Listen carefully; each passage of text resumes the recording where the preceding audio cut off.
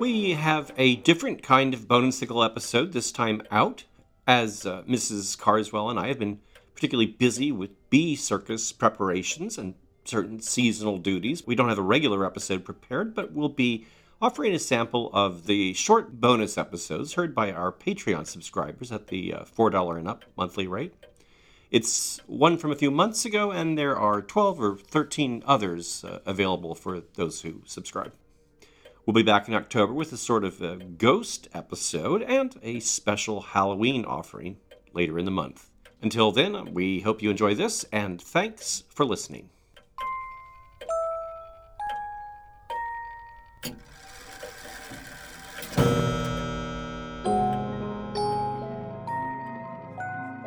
Welcome to our 7th episode of Marvelous and Rare Antiquarian Circle.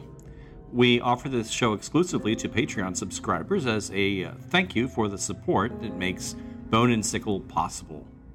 These short episodes consist exclusively of readings from rare books from the shelves of our library here. We'll be continuing on with passages from our 1825 volume, The Terrific Register, or Record of Crimes, Judgments, Providences, and Calamities. I hope you find it entertaining.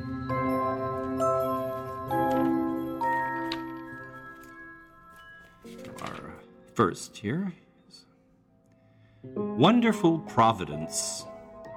The following singular account is related by Tonu in his History of the Civil Wars of France. When the Catholics besieged Rouen in the year 1562, a period of time rendered remarkable on accounts of the civil wars which originated from religious disputes, Francis Civil, a gentleman of the Calvinist party, received a wound which made him fall senseless from the ramparts into the town. Some soldiers who believed him dead stripped and buried him with the negligence usual on such occasions. An affectionate servant, whom he had retained in his service, desirous of giving his master a more honorable burial, went with a design to find his remains. His search being fruitless among so many dead bodies, he covered them again with earth, so that the hand of one of them remained uncovered.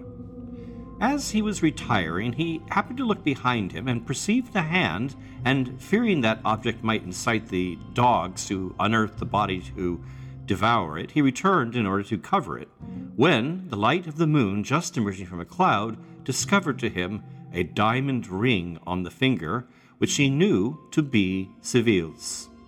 Without delay, he took up his master, who had still breath in him, and carried him to the hospital of the wounded. But the surgeons, being fatigued with labor and considering him as on the point of death, took no trouble about his wounds.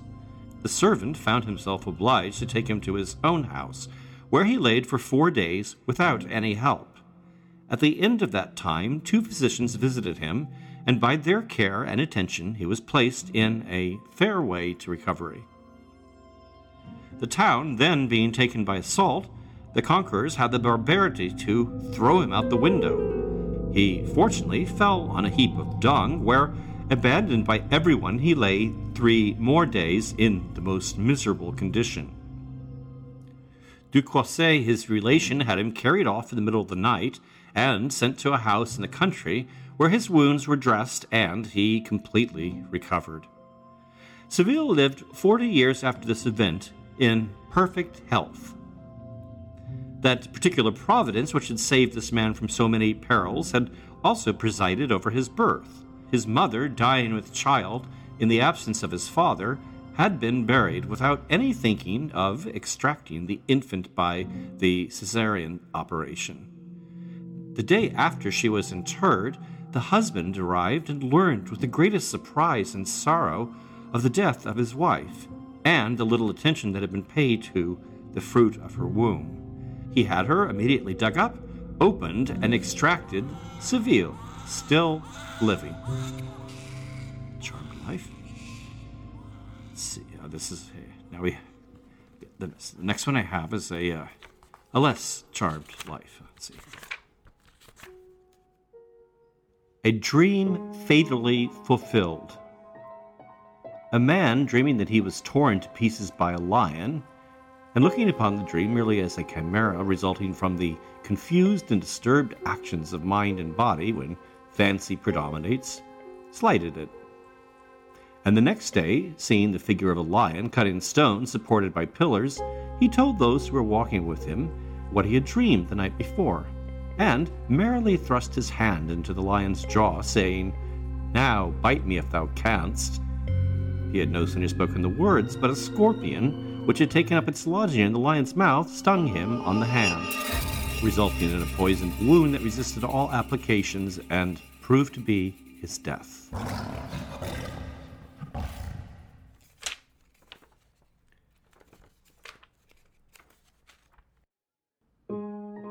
John and Robert Greene, the Wandering Minstrels. These pedestrians form a singular sight. Twins in birth and partners in the misfortunes of life, they came into the world blind, and the blind are compelled to wade their way through the world of difficulties and troubles.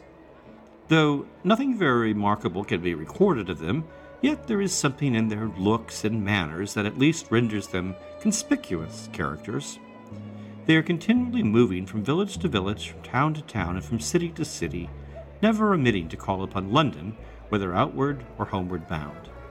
It is observable, however, that they never play but 1-2, which may account for their not stopping any length of time in one place. For upwards of 20 years they have always been seen together. John and Robert Greene are visitors at most country fairs, particularly at the annual statute fair held at Chipping Norton, which they never fail to attend. And at this place, it appears, they were born. When in London, they are always noticed with a guide, and as soon as the old harmony is finished, one takes hold of the skirt of the other's coat, and in that manner proceed until they again strike up the regular tune. We are inclined to think the charity bestowed upon them is not given as a retaining fee, but rather to get rid of a dissonance and a discord, which, from continued repetition, becomes exceedingly disagreeable, though in this manner they pick up a decent subsistence.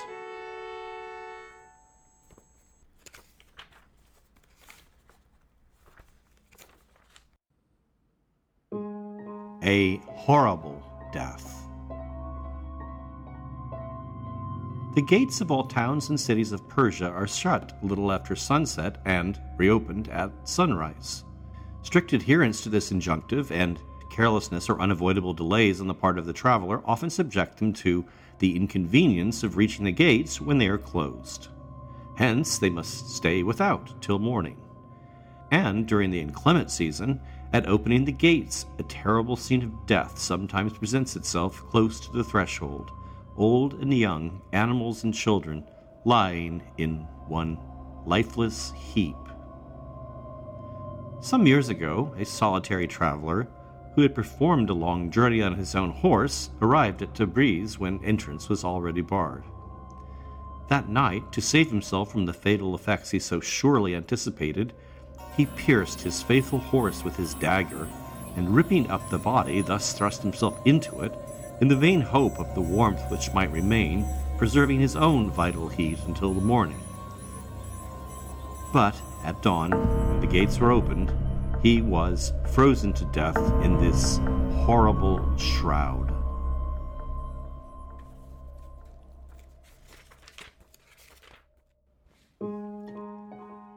A desperate suicide. A young man, a resident of Lyon, handsome, well-made, of an amiable disposition, and very accomplished, fell in love with a young woman whose parents refused their consent to his proposal of marriage. The lover, in an agonizing fit, broke a blood vessel, and it was declared by a surgeon there was no remedy to stop the bleeding. His mistress found the means of getting an interview with her lover and presented him with a brace of pistols and 2 daggers, that in case the former should fail, the latter might certainly dispatch them. They embraced each other tenderly for the last time. The triggers of both the pistols were fastened to rose-colored ribbons. The lover took hold of the ribbon of that pistol which was designated to dispatch his mistress. She held that designed for her lover, At a signal agreed upon, they both fired at the same time and both instantly fell down dead.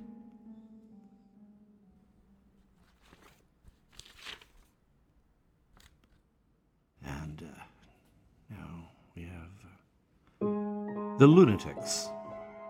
The following horrible occurrence took place in France a few years since at the House of Refuge for Lunatics established at Charité-sur-Loire. A Monsieur Mangue, an apothecary of Saint-Cyr, and Monsieur Pouscream, a mason of Le Cri de Bourg, had been placed in the house as insane patients. Among other proofs of madness, Mangue continually manifested a strong dislike of life and endeavored to prevail on the different inmates of the house to murder him. Unfortunately, the proposal was made to Pouscream, who willingly undertook to perpetuate the horrid act. The two lunatics immediately descended the staircase leading to the kitchen, where they found a wooden block. Mangue suddenly stopped, coolly took off his coat and cravat, turned down his shirt collar, and laid his head on the block. They now wanted an instrument, and Mangue pointed to the kitchen chopper. Pouscream ran to fetch it, returned, and finding his companion still in the same attitude, beheaded him with a single stroke, without anyone having heard or observed the preparations for this horrible execution. The event was, however, soon discovered by the loud, fiendish laughter of the maniac, and by the bloody stains with which he was covered. On being questioned, he confessed without the least emotion that he had yielded to the repeated entreaties of Mangue that the latter had bequeathed to him a valuable document, which on being produced proved to be merely a piece of waste paper, and that he would perform the same office to anyone who asked him politely. The maniac was afterwards ordered into solitary confinement, and in a short time also died. Oh, that's nice. Something else, I guess I suppose a bit morbid again. Fatal conceit. Marcus Donatus, in his On Anomalies in the History of Medicine, records the case of a person by the name of Vicentinus who suffered under the delusion that he was of such enormous size that he could not go through the door of his apartment. His physician gave orders that he should be forcibly led through it, which was done accordingly, but not without fatal effect, for Vicentinus cried out as he was forced along that the flesh was torn from his bones and that his limbs were broken off, of which terrible impressions he died a few days after, accusing those who had conducted him of being his murderers. Oh, so much for trying to help someone, I guess. Let's see. This is a bit cheerier. Okay, the next one, I think. Let's see. Okay. Singular recovery from apparent death. A very singular adventure happened to David Beck, the painter, as he traveled through Germany. He was suddenly and violently taken ill at an inn where he lodged, and was laid out as a corpse, seeming to all appearances quite dead. His valets expressed the strongest marks of grief at the loss of their master, and while they sat by the side of his bed, they drank very freely by way of consolation. At least one of them, who grew much intoxicated, said to his companion, "Our master was fond of his glass while alive, and, out of gratitude, let us give him a glass now he is dead." As the rest of the servants assented to this proposal, he raised up the head of his master and endeavored to pour some of the liquor into his mouth. By the fragrance of the wine, or probably by the small quantity that imperceptibly got down his throat, Beck opened his eyes, and the servants, being excessively drunk, and forgetting that his master was considered as dead, compelled him to swallow what wine remained in the glass. The painter gradually revived, and, by proper management and care, recovered perfectly, and escaped an internment. Well, that was a cheerier one, I guess. Oh, this one's rather heartening also. Let's see. Gratitude of an elephant. The following curious fact is given on the authority of the French naturalist Buffon, a soldier at Pondicherry who was accustomed whenever he received his dinner ration to carry a certain quantity of it to an elephant, having one day drunk rather too freely, and finding himself pursued by the guards who were going to take him to prison, took refuge under the elephant's body and fell asleep. In vain did the guard try to force him from his asylum. The elephant protected him with his trunk. The next morning, the soldier, recovering from his drunken fit, shuddered with horror to find himself stretched under the belly of this huge animal.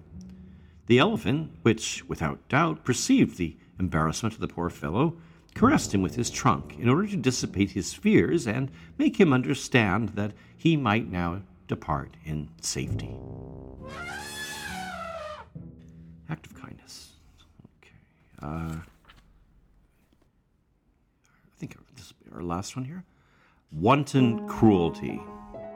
The Duc d'Alençon passed the long interval from the year 1672 to 1681 in the prison of Pignerol.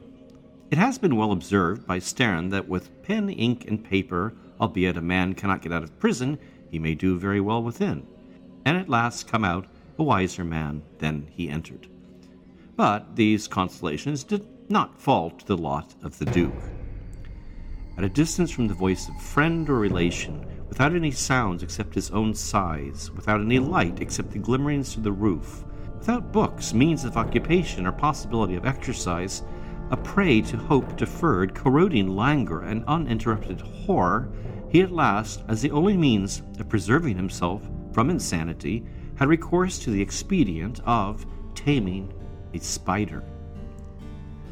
Misery, says Trinculo, makes a man acquainted with strange companions. And so we have it. The spider received his flies every morning with gratitude, carried on his webs through the day with alacrity, and engaged the whole attention of his benefactor, until the jailer, conversant in scenes of wretchedness and consequently steeled against every tender sensation, accidentally discovered this amusement of his prisoner, and, in the wantonness of his tyranny, officiously destroyed the subject of it. D'Alençon afterward declared that he had conceived his agony on this occasion to have been more painful than that of a fond mother on the loss of a darling child. Poor spider. Poor Duke. And with that, we'll switch from books to recordings to close out our show. A bit of music from our collections. This one might make you recall the flies the previously mentioned spider was so fond of. It's a delightfully nonsensical number from 1933, sung by the British comedian and actor Bobby Comer, called "The Flies Crawled Up the Window."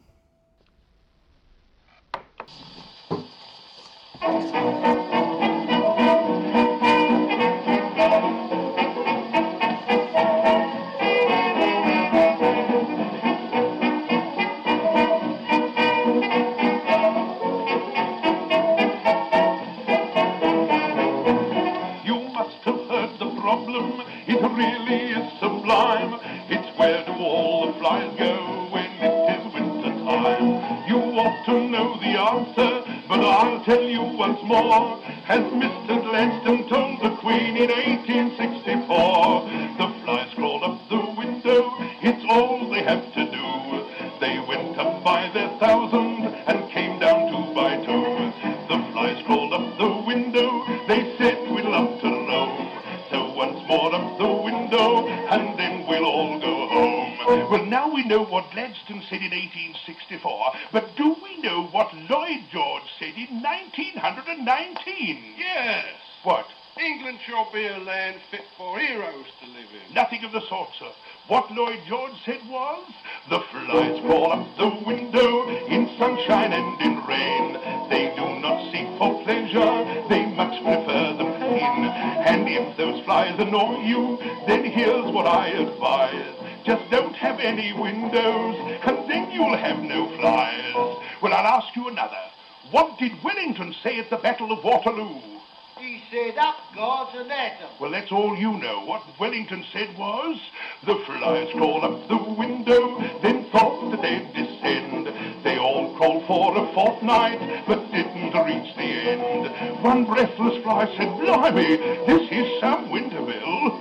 It was the Crystal Palace, so perhaps they're crawling still. Well, I'll give you another chance.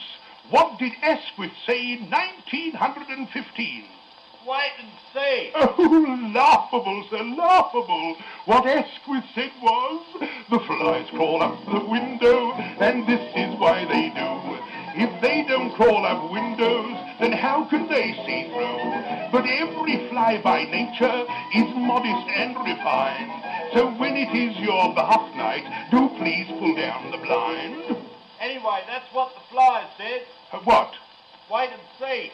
Wait and see. Ah, yes, well, perhaps you're right. Well, now I'll give you your last chance. What did Nelson say at the Battle of Trafalgar?